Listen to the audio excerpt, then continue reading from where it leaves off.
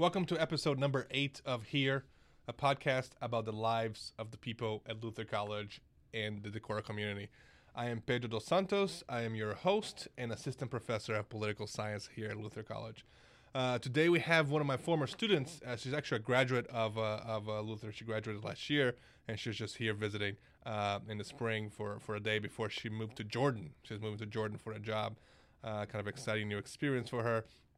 So I asked her to come here and talk a little bit about that new experience. So Emily Sena, she's actually my first student, really, my first assistant here. And we're going to talk on the podcast. You're going to hear the story. The very first few weeks of school here, my first year at Luther. She said I want to be your assistant. And I didn't even know exactly what I would do with an assistant at that point. So it's kind of a fun story that way. So it's kind of cool to hear her, talk about her new adventures and new professional experiences after Luther. So we talked a little bit about her childhood, a little bit about Luther, a little bit about this new kind of new phase for her. So here it is, Emily Sena. All right, so I have Emily Sena here. Emily Sena is a recent graduate of Luther College, 2015. Mm-hmm. Yeah. And then she's actually going on to a new adventure in Jordan in a few weeks. So she visited campus for a day today. So I asked her to stop by the studio so we can have a conversation. Hello, Emily. Hi. How are you doing? I'm doing really well. How are you? I'm good. Thanks for asking. So Emily was one of my graduate assistants, one of my undergraduate assistants here. I'm flattered that you think I could be a graduate assistant. Yeah, it's coming, right? Maybe. Hopefully. Yeah. So I've been working with her for worked with her for 3 years here at Luther, and now she's going for greener pastures and more fun, exciting stuff. So, I want to ask her about that stuff. I want to start with one question. How many times did you wear a cast while you were at Luther? Oh, my God. Okay, I did not wear a cast that often. If you count the number of times I wore a brace, it was definitely 7, I think. So at least average 1.5 a year? Yeah. There was only one semester that I didn't have to go to the ER. There were a couple semesters where it was multiple times, unfortunately. Yeah. In your defense, we didn't go to the ER in Chicago. We went to urgent care. No, we didn't. We went to urgent care, and my insurance was covered, and I brought my card with me, so you need to tell other students to bring their cards. Yeah, it was a learning experience for me too. We'll talk about this in a little bit, but I wanted to start with that. But really, I want to start with the beginning. Where were you born? I was born in Park Ridge, Illinois. And I lived there with my mom and my dad and my younger sister and my brother until I was in 2nd grade. And then we moved to Beaver Dam, Wisconsin, which is where I grew up and where my parents still live. Nice. So how was that move? 2nd grade? We already kind of have friends and whatnot, right? Well, I loved it. I mean, I was super excited. We were it's an adventure. We started packing up months early. So our entire house was filled with boxes and we just made forts everywhere. So your parents just made it exciting. Oh, my parents made it super exciting. We lost our cat numerous times. It was great. And then I was a little bit disappointed when we moved because when I was living in Illinois, we lived in this massive subdivision where all of the backyards were connected, and it was mostly new families that moved in. So I think there was probably a group of 25 kids in our neighborhood, and there was a stretch of 10 houses that all had these kids in them, and you could just run up and down. And then when we moved to our new place in Beaver Dam, it was actually mostly old, elderly, retired people that would be gone in the winter. So whenever we would run around, the elderly people wouldn't really know what to do with us. They're who are these kids? Tiny people running around making noise? And they wanted us to be in the house at 6:30, 7 p.m. And my mom was like, "Oh Lord, I can't handle this." As a kid, did you just think that was normal? That Illinois was normal? They were going to have kids everywhere we went? And that's exactly what I thought. I thought that all people had children, and except if you were really old like my grandparents. But I thought that everybody who lived in every house probably had a kid or two inside of it. At least 1 or 2 kids. Yeah. Maybe even 3, Yeah, maybe even 3 like us, so. Yeah. So, and why did you move? Was it a parent's job? My dad got a job transfer. Yeah. Mm-hmm. Okay. And what does your dad do? He works, so currently he works for a company called Naricon, and it sounds really boring because what he does is he sells factory machinery to other factories. But I've learned a lot more about production lines than I ever thought I would know because my dad works for them. And he has like been in a whole host of different types of businesses. Right now his company's pretty big. There's several thousand employees, but he ran his own business for a while too. So yeah, he's experienced it all. Yeah. So when he moved, what kind of job was it? Is it kind of same? It was idea, kind of the same thing. The office that he was working at in Illinois was basically closing, and the next closest office to us was in Neenah, Wisconsin. And so some of the schools in the surrounding area were not super great. So we ended up moving back to Beaver Dam, which is actually where my mom grew up. Oh, okay. And she was like, there's no way I don't want to move back to Beaver Dam ever. Like I don't want to do that. But then it turned out to be the most affordable area, and they thought that living near my grandparents would be good. So is that would they still live there? They still live there, 1.1 miles away. Yeah. So how big is Beaver Dam? It's like 17,000. It's not a small place, No. but it's not a big place either. Yeah. Yeah. So what's the closest bigger city? Madison. It's like 35 minutes away. Okay, so it's not that bad either. No, it's not bad at all. So your mom just didn't want to go to Beaver Dam anymore. It was like a... She just didn't want to, like, Beaver Dam has this trend where not a ton of people go to college, and so a lot of the same people just end up living there and starting their own family, and my mom kind of wanted to break out of that. Yeah. And she did for a while, and then she didn't. So... And is she stay home, or she works too? Or? She worked until we moved, and then after we moved, she stayed at home with us until I was a freshman in high school. And then she is like the most organized person I know, so she started her own organizational business called Organized Spaces. And I used to hate it because she would have like decals for our van that she would stick on it and like would pick us up with these van like stickers. Big Everyone would be things. like, "Why are you getting picked up in an Organized Spaces van?" I'm like, "That's my mom's company." And now then ever since I left for college, she's had a couple different jobs, and now she manages a women's health clinic in our hometown. So Cool. So she's kind of waiting for you guys to grow up a little bit and be less of a chore. Yeah, pretty much. My brother required a little bit more work than she anticipated. Yeah. So that's what she tells me anyway. It might be me that needed the most work. Yeah, because she waited for you to get a little bigger, right? So Yeah. That's interesting. So how was growing up? Like, and remember, this is gonna be broadcasted on the internet, so anybody can listen to it. Okay. Sounds like a plan. No, because we talked, so Emily, as we went to a few places together. We went to some conferences. She worked with me for a long time, so we always talk about family stuff. So she always shared me stories about her family, especially about her siblings. And I don't know, some of these are interesting. They're all funny. They're all interesting, but I'm not sure if everybody would like to hear them. That's basically my Now disclaimer. they do want to hear them.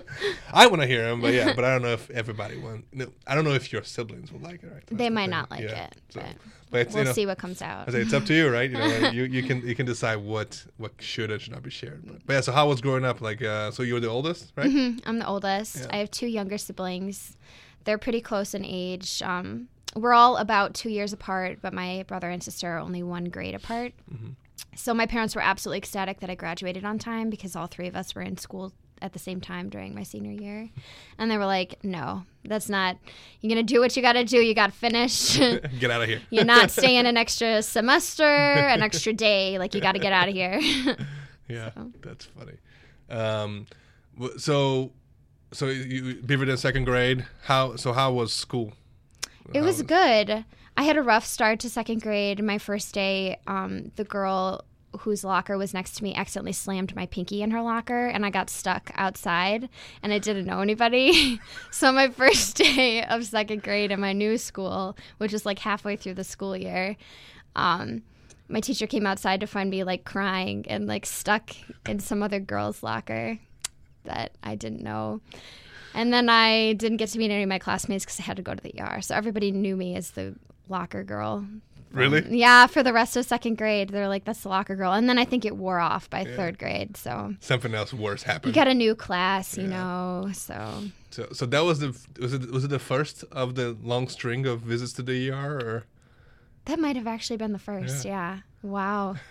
Yeah, I think that was my first time. Wow. Okay. Yeah. So you got used to 2nd it after grade. that, right? Yeah. 7 years old. Yeah, that's hilarious. So, but then after that, you kind of got friends and all that. And... Yeah, I think it's easier to adjust to a new setting when you're younger. And I also think it helped because while I didn't spend a significant amount of time in Beaver Dam prior to moving, my grandparents did live there, and we would frequently spend like a weekend or like a long weekend with them. So some of the surroundings in the town were kind of familiar. Mm-hmm. So. Okay, so it wasn't completely new, right? No, it wasn't totally foreign. Yeah. That's fun. That's good. So in school, were you like a nerd? Oh, I was a goody two-shoes. Goody two-shoes, Yeah. which is different than being a nerd, right? Goody two-shoes is like yeah. following the rules. I was like a secret nerd. Like I really liked school, but not a lot of kids at my school liked school, so I didn't talk about it a lot. A lot of reading. And I like to read. That was my thing. Reading what was some of your favorite, oh my God, middle school books, grade school, middle school books? I don't even know. I got into this problem in elementary school where I'm a fast reader. I don't really know why or how that happens, but my teachers would get really mad at me because like during quiet reading time I would like finish the book that we were supposed to read, and they were like, Emily, like you can't finish it. And I was like, well, this is quiet reading time, and like I read it, and they're like, you can't possibly have read that whole thing. And I was like, I did. So they would get mad at me, and on my report cards they would be like, Emily's not listening to us, and she says that she's reading, and my mom was like, no, like she reads really fast. Like that's what she does. So I don't know. To give you an idea, I went through the first 4 Harry Potter books in one day. I was holed up in my room, and like my mother would like slide food under the door, but yeah, so. That's funny. So that has to be tough being a goody two-shoes of like, doing what you're supposed to do, which is reading, and then being called out by your teachers that you probably want to impress. Mm-hmm. By reading too fast. How did that was that conflictual at all? I think that's why I wasn't like a nerd. Like I like to lay low because when I did, because my thought process at the time was like, oh yeah, like I read all this and it's really interesting, and now I'm going to tell my teacher about it. And she's like, no, like you're supposed to be in elementary and middle school, you're supposed to be learning like how to read and like how to analyze like basic literature and how to infer certain things, and and they were like, I think my teacher saw it as me trying to show off and like being disruptive, and probably part of it was trying to show off, but I legitimately was just trying to please my teachers, and I think that they truly didn't think that I was finishing everything. I think they thought I skimmed through it, but yeah, so that was a struggle. And then after that I kind of learned to like lay low. I would still finish my reading way ahead of time, but I'd be quiet about it. I would speculate with the rest of the class, and yeah. I wonder what the slow people are thinking about, right? Yeah, I just like sit at your desk. Sit on my hand sometimes so you don't raise it. Yeah. That's funny. So you've always been like interested in stuff. Is there anything specific that interests you, or you kind of just read anything that was about anything. Your age range and all that? My grandma was a librarian, and so I think she kind of started it. Like whenever we would go over to her house, she would just bring us to the library for hours, and so we would have nothing to do because back then, I say back then, I don't really mean like way back in the day. I mean, it was the 90s. It's not that, but you didn't have like DVDs and stuff, and libraries didn't have. It is back in the day. Yeah, it is back in the day. It's just like really before technology, so all you could do at the library was read, and our library didn't have like movies or anything, so. And I just kind of took to it. Mm-hmm. My grandma loves books, and so it was a nice way to talk to her. My brother hates sitting still. So. I was going to ask that. How about your siblings? They just kind of run around? My sister likes reading too, but she's good at reading. She just doesn't, like I would just read forever. Like if I could do that for the rest of my life, like I would just read. I don't even need to talk about it. I could just think about it in my head and I would still be fine. But my sister likes to read a book and then ponder it for a really long time and then have a discussion. And I would be like, oh, yeah, that was really good. What's the next book? So just really consuming, right? Just consuming. Words. Binging. Basically. Yeah. Yeah, it's like Netflix, but it's like Netflix. Yeah. Yeah. Cool. So that's I'm thinking this kind of grade school, middle school, get to high school. What kind of things are you doing then? Like you're doing other stuff too. Yeah. Extracurriculars, what are you doing? Yeah, okay, so I got to high school.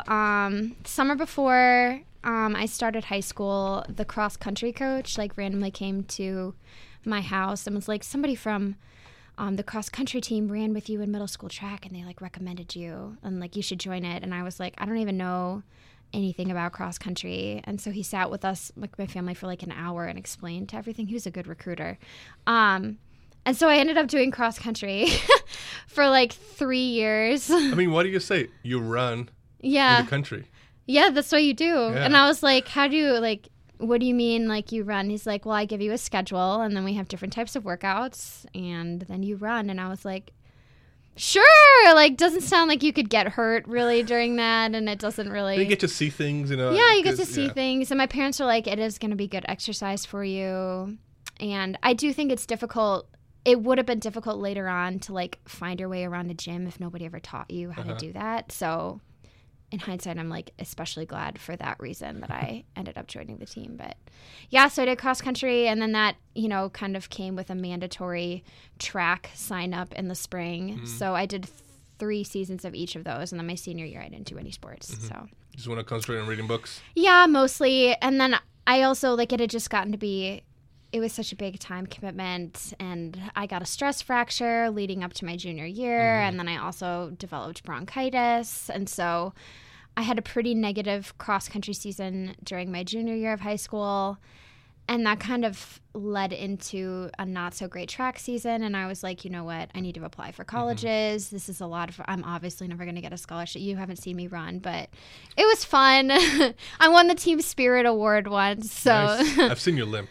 Yeah, you have seen my limp. Yeah, it comes out. Yeah, it's a very, very well, you can see that you're a seasoned limper. It's well practiced. Yeah. Thank you. Yeah. Hopefully there's a medal for that somewhere. But so you did any trips to the ER? yeah, a From couple cross-country? trips. Yeah. When I was in track, somebody, I really still to this day don't know how it happened. Somebody signed me up for pole vaulting. And so I did 2 seasons of pole vaulting, and at the end of my freshman season, I was so mad because so my town's claim to fame is that the movie Public Enemies, like the pivotal scene where Johnny Depp is like arrested in the hotel, that's in my hometown.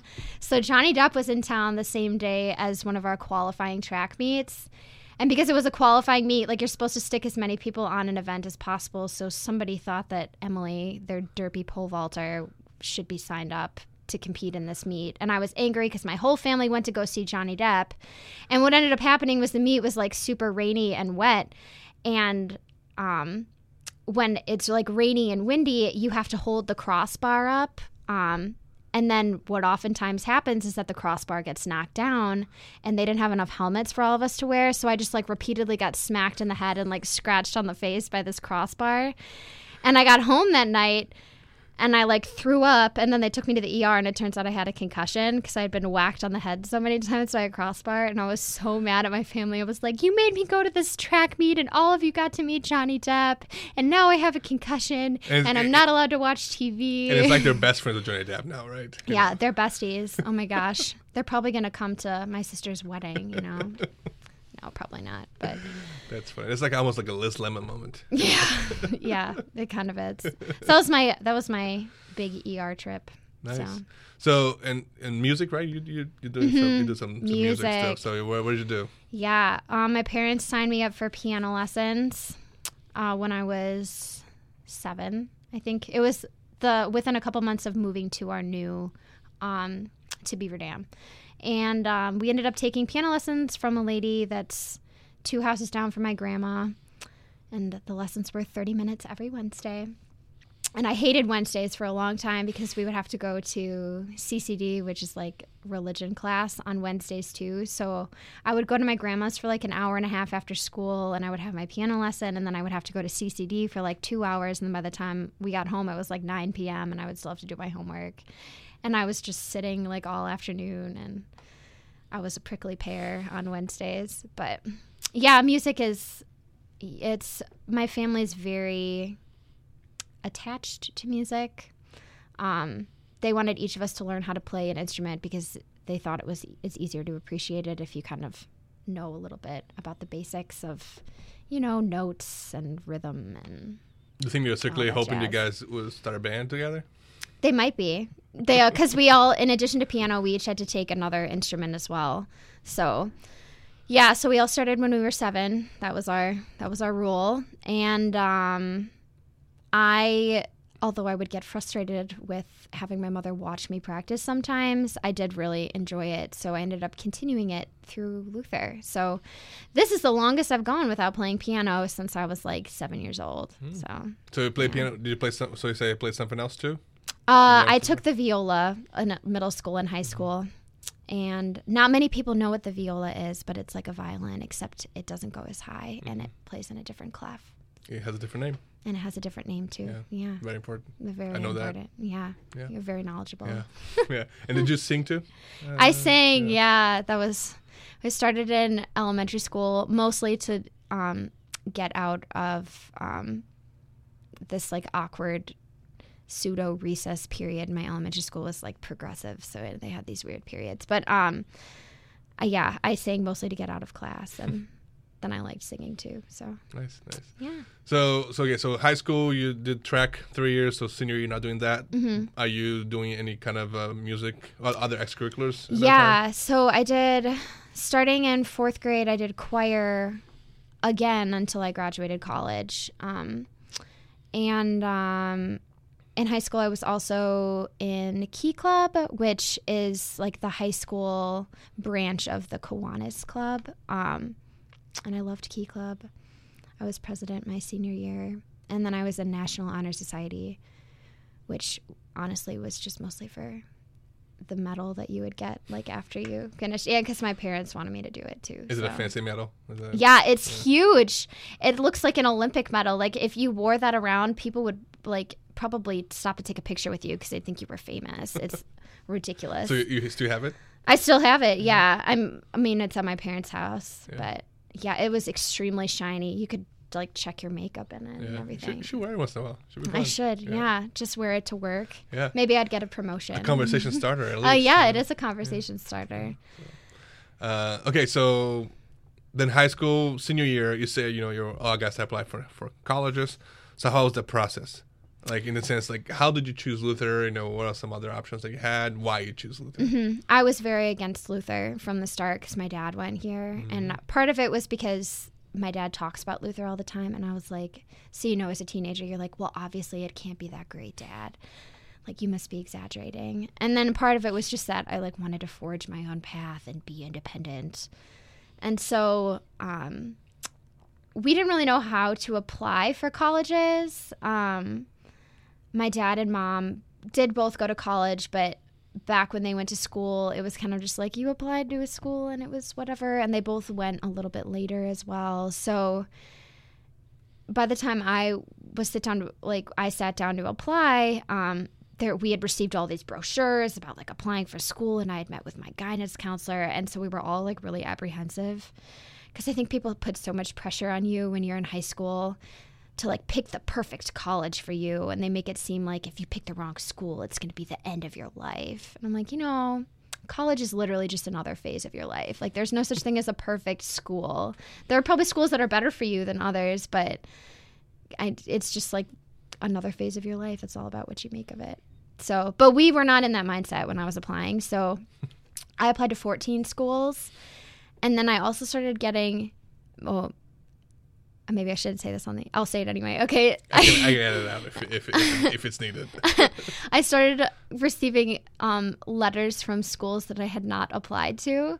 And I was like, Mom, why do I have an acceptance letter from like this university, which I never applied to? She's like, oh, that's because I applied to it for you. And I was like, Mom, we already applied to 14 schools. And she's like, but you need backups. I'm like, we got 13 backups here. It's fine.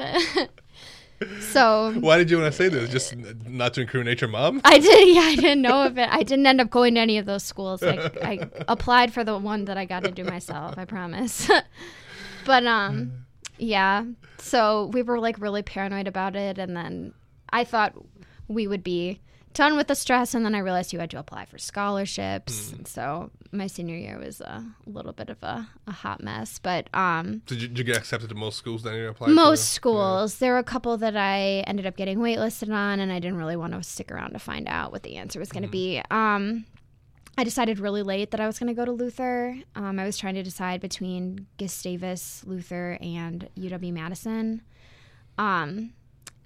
And so we went to go tour Luther one more time. And I was just like, my dad wasn't allowed to come with me. He stayed at home because I wanted to make the Because he would have been like, oh, this is how it used to be when I was here. Yeah, and then I would have been like, no, I'm not going to Luther. Yeah. But I was just like, it does seem like a really good place. It would give me the opportunity to like be involved with music and other clubs while still, pursuing my academic interests. And so I ended up choosing Luther on April 27th, and there's a May 1st deadline. So it's a little bit of a late. At that point, have you come to the Luther like scholar days or whatever? I didn't go to that. None of that stuff. So you haven't even come to do the auditions or anything like that. I did audition for a music scholarship because that was going to be a deciding factor because the music department here has tuition scholarships, and I was like, if I can get a decent chunk off of my tuition for music, that'd be good. So, we had received my scholarship packet and everything, but other than I had taken one tour and then I had come on campus for like 2 hours to do my piano audition. And then, other than that, I hadn't really set foot.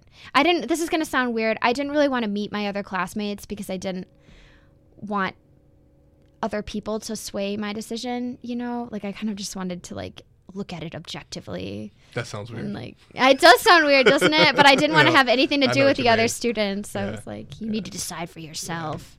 Yeah. If you're going to choose this school, it can't be based on other people. Yeah, so that's funny. Yeah. It's a kind of a contradictory thing, right? It was. Yeah. School was all about people. School's all about people. Yeah. And I was. Especially Luther.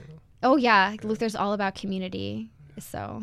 Yeah, and I didn't want anything to do with that community at first. So I was like, I just want to learn. Don't send me a handwritten thank you note. Like, I just want to look at this objectively. And thank you, admissions office, by the way. I do appreciate those handwritten thank you notes.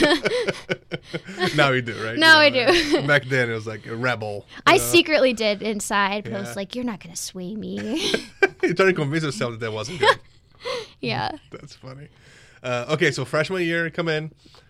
So you automatically doing music stuff, right? So you already know. I mean, I guess you do auditions to know which choir is gonna be in, but you're doing the piano thing. The piano, yeah.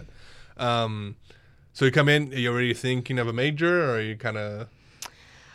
So in the back of my head, I like always wanted to be a marine biologist because I love sharks. I think I probably read like almost every book about sharks that our library had, and I have the 50th anniversary Shark Week DVD set, which I still watch frequently.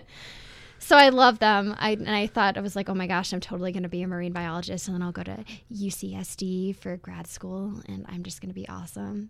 And I quickly realized that you needed to be really good at bio in order to do that.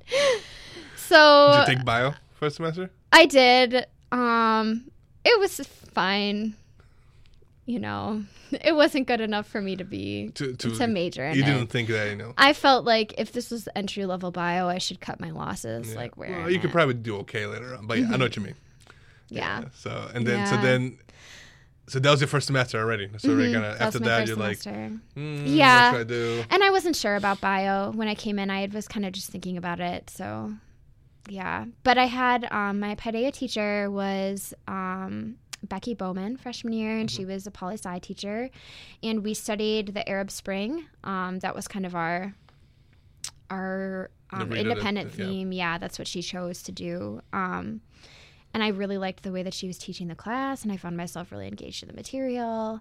And so I was like, maybe I'll be a political science minor. Well, we don't have a minor. So I was like, well, I guess I have to be a major. And at that point in time, I had declared a history major because I was really loving my intro to African history with Professor Matisse.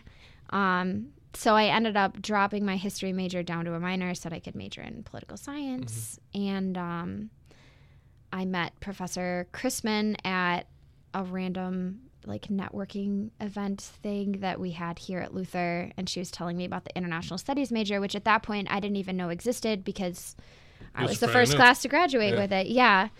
And I decided that I wanted to do IS too. Yeah. So it ended up being political science and IS, right? Yeah.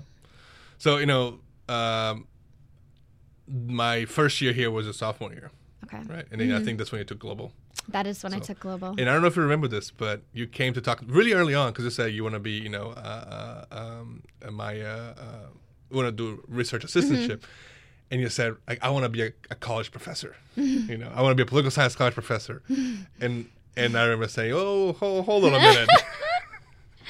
Yeah. It's not that you can be it, but I want to make sure you want to do this because it kind of, it's a long process. It sucks. No, gosh, you did say that. Yeah, so I just remember that very vividly because you were the first student just to come in and tell me like, hey, I want to help you, and that was one thing I was worried about coming in. I was like, am I going to be able to help get students to help me and all that? And it ends up being actually pretty easy, because I have a lot of people like you that just come, hey, I want to do something.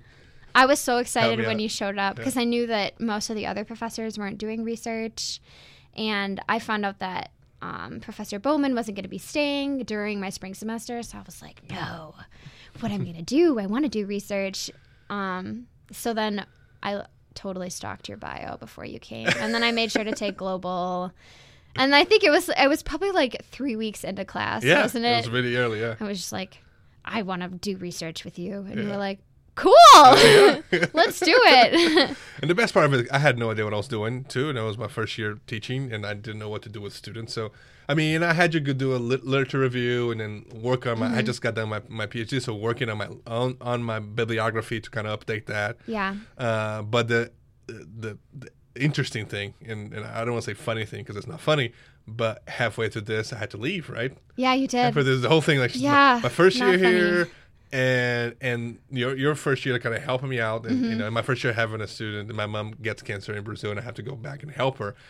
And like there was this whole thing with like books that we had checked out. Oh, And we yeah. couldn't find them. And then they turned out to be on the shelf. Yeah, and there then- was someone in my office, but then someone in the shelf at the library. So it was this That was whole a huge fiasco. Yeah. But looking back, I was like, that was probably a good learning experience for Emily because she just had to deal with all these uncertainties that had nothing to do with like actually doing research, but things that happen, Yeah. So that was kind of an interesting thing too. I felt kind of bad, that Didn't even feel bad. that you're I felt like- bad for you. I and you're was like, oh my God, where's this book? I don't know where it is. Like, at that point, I was like, you know what? Screw it. I'll pay for it. Yeah.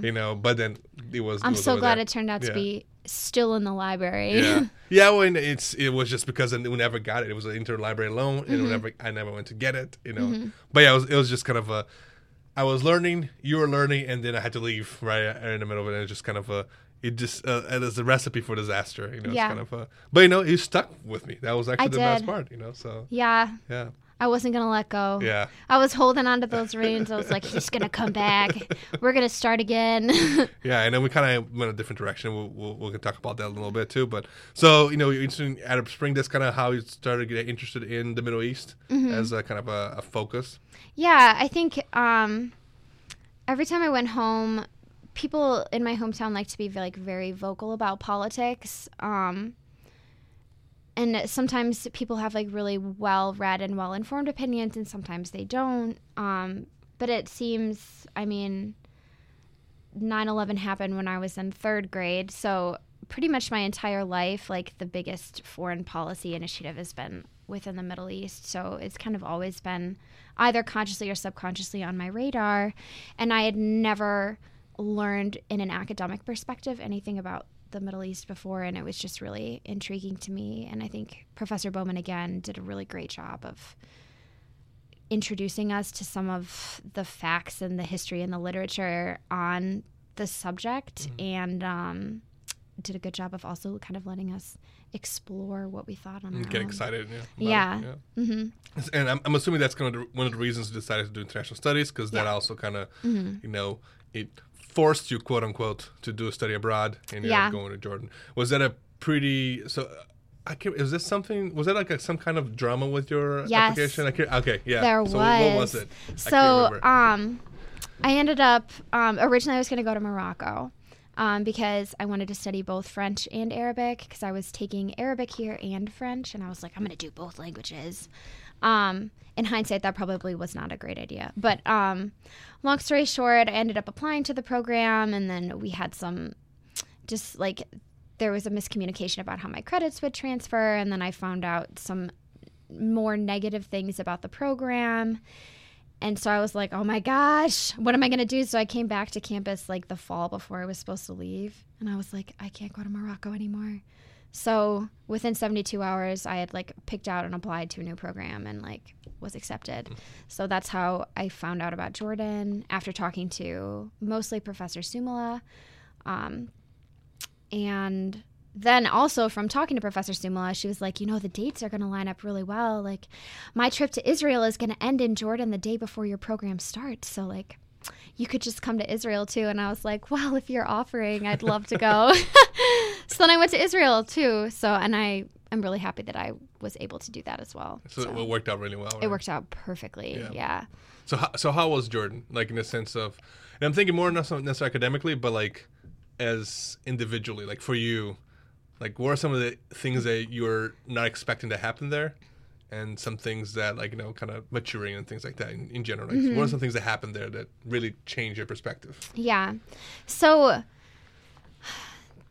I don't know if this is because I started out in Israel first with a Luther group, or if it was just because I had like kind of mentally prepared myself. But a lot of times, like, people prep you for study abroad by telling you that you're going to experience culture shock. And I think because I had known for months that I was going to be going to the Middle East, I was kind of like, of course it's going to be really different. So I felt like I didn't really experience that much culture shock because I was expecting everything to be different, you know? So I didn't really have any moments in Jordan where I was like, oh my gosh, like, this is really, like, I can't get around this. Like, this is crazy. I kind of went into it with a mindset that's like, oh yeah, people do things differently. Like, just like listen and then like move on, and it's going to be fine. And if you need to talk about it, I'm sure your professors will talk about it with you. But yeah, I think having the introduction to the region, because I had never been abroad before I left. So my first trip abroad was in Israel, which my parents were like, you're nuts. But I think because it was with a Luther group, and Professor Sumala and Pastor Vasquez did an amazing job of leading the class and having really mature and informative discussions, and also, on the other hand of that, having great speakers come in to kind of stimulate those discussions. By the time I was in Jordan, I had already been overseas for like a month. So by the time my study abroad program started, it was mostly just like getting to know a new group of kids at my host family. And so I think my study abroad in Jordan is actually kind of what pushed me down a different career path, because really until I studied abroad, like you mentioned before, I did think that I wanted to be a professor. And then my host mother actually worked for one of the U.S. Agency for International Development, USAID's biggest contractors, called IRD. And so she has been working with the U.S. government in international development for like over 15 years. And she was kind of giving me all the good and the bad. And essentially what she told me is that, like, you know, development's like a field like anything else. Like, it can be done really well and it can be done really badly. And she said there are programs that I think have done really well in Jordan. At the same time, I know that the programs that they implement in Jordan would probably not work as well even just like 15 miles away in Palestine. And so she kind of gave me a layout of the map and like some of the successful projects had been and what some of the unsuccessful projects had been, and what Americans had deemed as successful projects and Jordanians had viewed as not as successful, and why that was. So we had numerous discussions just about what the U.S. was doing within the region. And I was like, wow, if my host mom feels this passionately about this subject, like, I really respect her. And if she, as a direct recipient of the money that the U.S. government is putting into projects overseas, feels in general like we're doing good work, then that's something that I would want to get involved with in the future. So was it kind of luck of the draw then that you just got this host mom, and it yeah, kind of changes some of the career objectives at this point, which is exactly what I told you too, right? Yeah. Go there and then we'll talk about going to that's exactly. You were like, we'll do this later. Yeah. You're a sophomore, it's fine. But I think my my host mother was not the only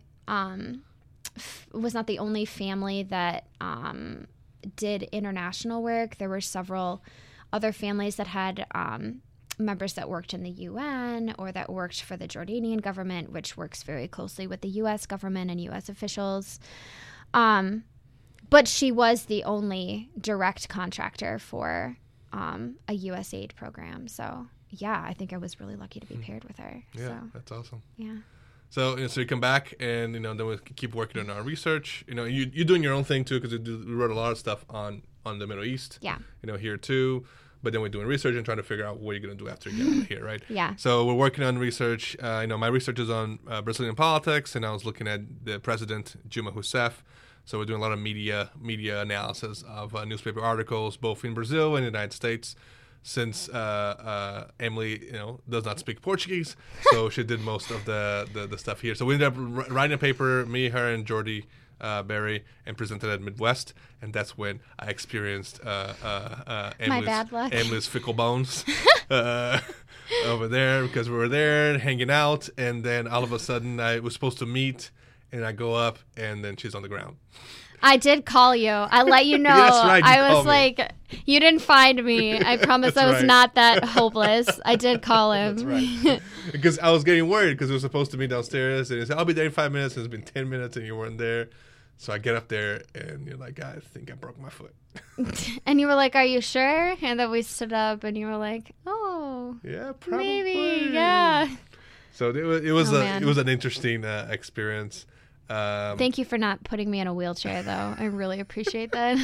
We thought about it. We did, but I was like, I can't. There was this whole discussion. There was two things that I think you're really upset about. One was the wheelchair. You didn't want to do that. No. And two, I said maybe you should go home. And I was like, no, I don't want to go home. I want to present this thing, right? So and then for this podcast, maybe I'll post that picture up. You should. Like me, you, and Jordy. With an arrow to the crutches. Yeah. So we ended up staying.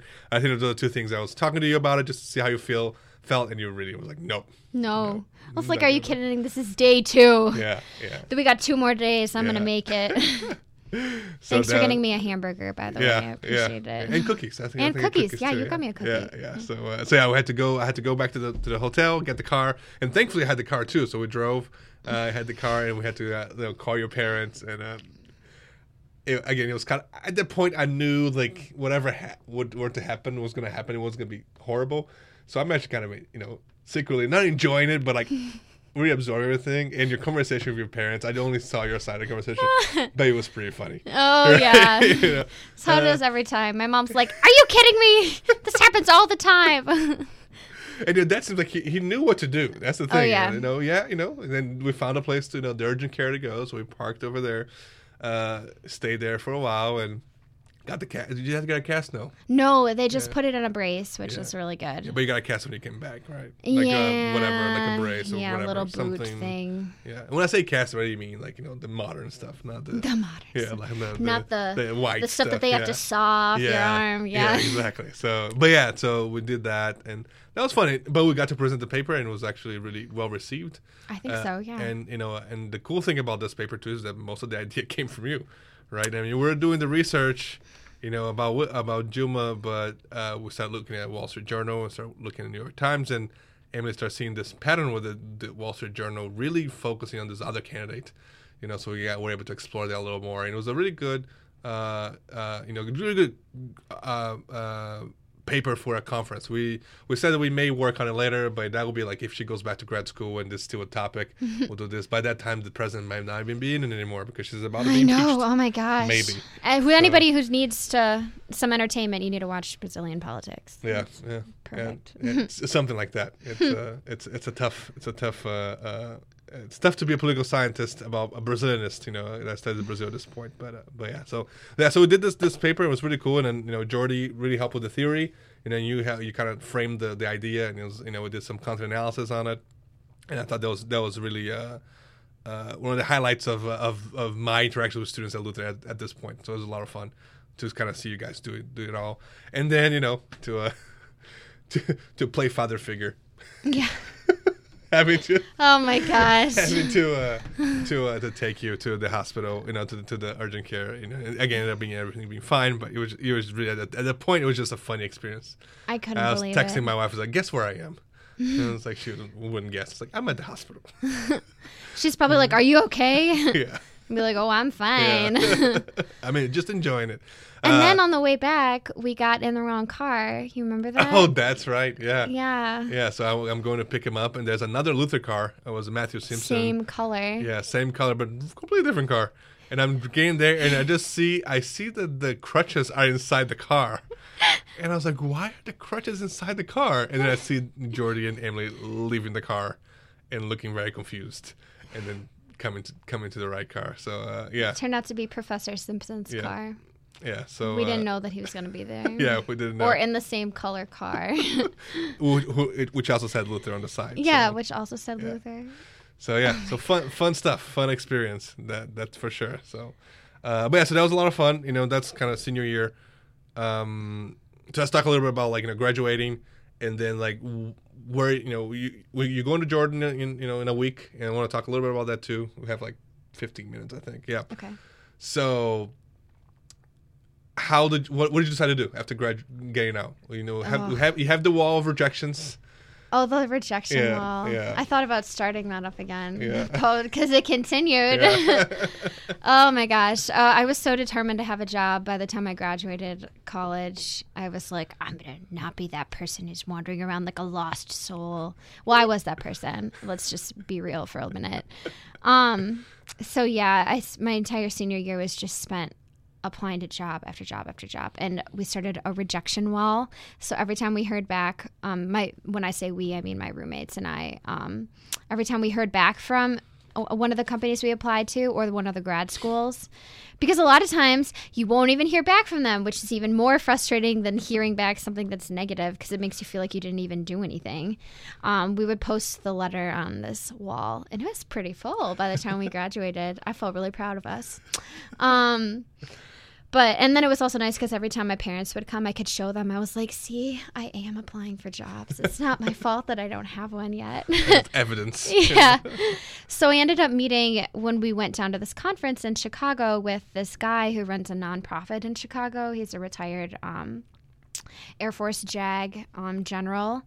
And he started this nonprofit called the World Engagement Institute, and I met with him and I started doing some research for him in April, right before I graduated. And I continued doing work for him over the summer, hoping that it would pan out into a full-time position. And eventually we had kind of reached a point where I was like, I'm just not really sure if this is going to pan out. So I talked to my boss, and he was like, he's like, you're young, just go out there and do something. And I was like, fine, I will. So I called up this woman who runs a housing company. She actually coordinates the housing for the students who do the Washington semester here. I had met her when I went to a seminar in Washington, D.C. right before I graduated. And I was like, hey, do you know of any apartments that are out there? I was trying to get an idea of the rent and what it would even be like to move out to D.C. And she was like, actually, we have a spot opening up next Monday if you would like it. So I talked to my parents about it that evening, and within 24 hours, I had signed a lease. And another 72 hours after that, I was in the car driving out to Washington, D.C. It's a long drive. And so I got out to D.C. Fortunately, the first day that I was out there, I met with some of the organizers of the conference that I went to back in May. And they were like, oh, so you're looking for a job? While you're looking, do you want to intern for us? And I was like, yeah, I want to intern for you. Thank you. And then that was a part-time internship. And then I ended up working at another part-time job for a while until I was finally offered a full-time internship at one of USAID's biggest contractors called Engility. And I worked with them for about 5 months until last week. And during my time there, I was hoping that it was going to turn into something longer, but the way that government contracts go is that it really depends. Your job depends on how many contracts the company's pulling in. And I didn't really want to gamble everything, so I had been applying for jobs, and I applied for this position in Jordan, and a couple of weeks before my internship was up, I heard back from them, and it was a yes. So Nice. I packed everything up last week and moved back to Beaver Dam for a couple weeks before I leave next Monday. Nice. That's exciting. Yeah, it's And quite nerve-wracking? something. Not the actual moving part, more like the wrapping up my lease and like getting 5 shots in one day and like trying to figure out how to pay for my rent ahead of time when I'm in the United States, and my apartment is going to be in Jordan. So, yeah. So what is this job about? Like, is it also development? It is, yeah. So USAID has this program called the Outreach and Communications Program. It's basically like a transparency initiative. They try to inform Jordanians about what USAID is doing in Jordan, because there's such a big international presence within the Jordan. Pretty much every international company, either governmental or non-governmental, has some sort of office in Jordan because it's one of the only consistently stable countries in the region. And the country itself is very pro-United States as well. So USAID has spent a lot of its time just trying to distinguish itself from the other organizations that are going on there, because naturally, like, the Jordanians don't always understand like the difference between like USAID and the U.S. Army. Like, those are two very different things, but it doesn't always make sense. Or even NGOs, right? Yeah, or even NGOs, yeah. So the Outreach and Communications Program basically conducts like a lot of surveys and opinion polls to try and gauge the Jordanian public's perception of what USAID is doing and how successful they are at doing their job. And then at the same time, they also, the program also helps out with like organization and implementation and advertising for the other programs that USAID has going on within the region. So the contractor is a local organization. It's a PR firm because it's a communications program. And because it's a local firm and USAID has to publish monthly reports to the U.S. government about the work that their program is doing, they need a native English speaker. So my official title is going to be a reporting and evaluation specialist. And so essentially, I'm going to be acting as the main point of communication between USAID and the contractor, Al Nasher. And I'm also going to be organizing and compiling the data for each of the monthly, quarterly, and annual reports. So, nice. So it's a permanent job, or is it like a contract, year contract? It's contract dependent. So the contract continues for another 12 months, and then there'll be a 6-month closeout period, which is the period after the program technically ends, but you're trying to wind down the rest of the project. And so my contract is for 12 months. I have an option to stay an additional 6 months if I want to. However, the local contractor that I'll be working for, Al Nasher, has held this contract for almost 10 years. So there's a chance that the contract might receive a no-cost extension, or they might just decide to rebid on it as well. So if that happens, then I could be there for a lot longer if I'm enjoying it. And nice. Yeah. That's exciting. Yeah. So here's the and I asked this question to Ben Yerke when I interviewed him too. It's the interview question. Where do you see yourself in 5 years? Oh my gosh. That's a fun question, isn't it? It is. It's a really fun question. Oh my gosh. Okay, so that question has changed so much throughout like the last 2 years. Even throughout the last 7 months, right? Yeah, even throughout the last 7 months. Yeah. So like you said, before I studied abroad, I thought I wanted to be a professor. I still think I do want to teach eventually. I just don't know if that's necessarily what I want to do as an immediate career path. And then after I graduated, I was like, I'm going to work for one of USAID's like biggest contractors, and that's what I'm going to do, with the ultimate goal of eventually working for USAID itself. And then after my internship, I'm like, I really like implementing programs, but I'm not entirely sure. A lot of times to be successful in the development field, you have to get kind of specialized. Like you have to be like a water specialist or an agriculture specialist. And I'm not super passionate about any of the practice areas enough to pursue some sort of graduate degree to become a specialist in that area. So what I really think that I want to do is focus on development, but within the context of breaking down like larger barriers to development, like communication problems, because a lot of times projects aren't as successful as they could be because the implementer and the recipients are not communicating with each other effectively. Legal parameters, there's a lot of things that a project could be able to do that may help itself, but they don't understand the legal constraints within the country or the region that they're operating within, and legal constraints from like a macro perspective as well. Like a lot of the money from these contracts comes from large organizations outside of governments like the IMF and the World Bank, and a lot of times that money comes with a lot of legal stipulations that really hinder the progress and the success that those and how to communicate that also, and how to communicate that too. Yeah. So kind of the bottom line seems to be communication to me, which is one of the reasons why I'm really excited to work on basically a communications project, because I want to see how successful that is. So assuming that I still like the communications aspect of it, I've been exploring whether it would be more prudent for me to go to grad school for something like communications, or if it would be better for me to try and get like a legal degree to see, and I don't know, maybe try and help explain some of those, legal constraints that are just really confusing and super frustrating to both the implementer and the recipients and the donor a lot of times as well. So I'm still trying to figure that out, but assuming all goes well, I'll probably be in Jordan for a year or two, and then hopefully when I get back, my grad school application will have kind of written itself, theoretically, knock on wood, and then more acceptances and rejections. Yeah, hopefully.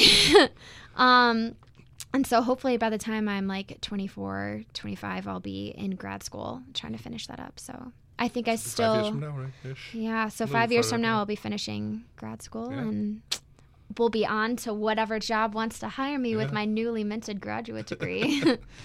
That's fun. That's exciting.